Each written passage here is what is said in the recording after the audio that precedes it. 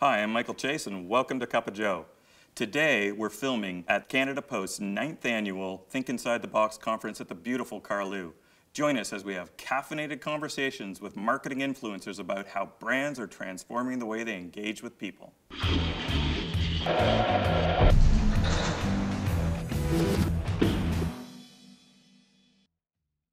Today, we are speaking with Elissa Moses, CEO of Ipsos Neuro and Behavioral Science Center of Excellence. Hello, Elissa, and welcome to Cup of Joe. Hello, very nice to be here. So, neuromarketing.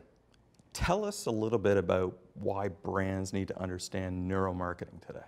We need to understand how the brain reacts to information and what that does to possibly influencing decision-making and influencing behavior. And so what we have learned through neuroscience is that the non-conscious is every bit as important as the conscious, and some will say it is wildly more important. And that's because there are neural networks in our brain that have to do with associations with brands, which on almost like a wave can kind of well up, and without our even thinking about why, we end up making a choice or taking a behavior. And it's because all of these different associations are calculating and giving us an answer. And that sometimes goes way beyond conscious thought. So your recent work with Canada Post and your study that you've just put out on neuromarketing, why is it so important? It's one of the most wonderful studies I've been involved with in my career, and one of the most wonderful studies I think that's really out there with respect to advertising and understanding media effects. Incredibly pioneering to be able to understand how people engage with different kinds of channels, all the different digital channels as well as direct mail, what the impact is for engaging people, motivating people, and then taking it a big leap forward. What happens when we combine the different effects of different media, of digital and direct mail, and what happens when we even change the order? Is there a measurable effect? And no one's ever done that before. So it ultimately makes it much more exciting to do media planning because you're armed with some information about how to use each option to its best benefit for your brand. So let's talk physical for a second. So how do physical things like print affect our brains? It affects our brains on a number of levels. One is the fact that when we're reading print, we can go at our own pace. And that means that we really have the luxury of digesting, processing, thinking about, building connections, making some preliminary decisions possibly, almost imagining what it might be like to use that product, to buy that product, to put that product into your life.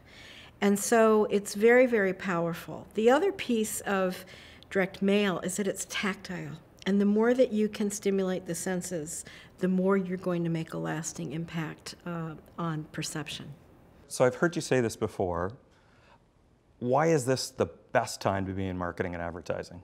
Well, I can answer because I've been in marketing and advertising a long time. And what we're seeing is a huge closing of the gap of what we didn't know and needed to know long ago. And that has to do with being able to measure the emotional impact of advertising, the engagement of advertising, so that even though our conscious measures can sometimes fail us in terms of people saying how they feel about something or if they remember something, the non-conscious tells us that there was arousal, that there was engagement, that there was excitement. Depending on the kind of measure you use, like facial coding, you can see that there was happiness or there was confusion. And so now we have a science behind advertising that meshes and converges with the art of it and just makes us so much more effective. It's magical. So tell me one thing brands can do today to transform the way they engage with people. Well, this may surprise you because it goes back to things we've known a long time ago, which is that you need to be very simple in your message and very specific. And having worked for years on strategies that are sometimes beautiful and elaborate, and then I see the creative that's associated with it, and the key message isn't there, and people wonder why isn't it communicating what it's supposed to communicate. We really need to think more about how people process information.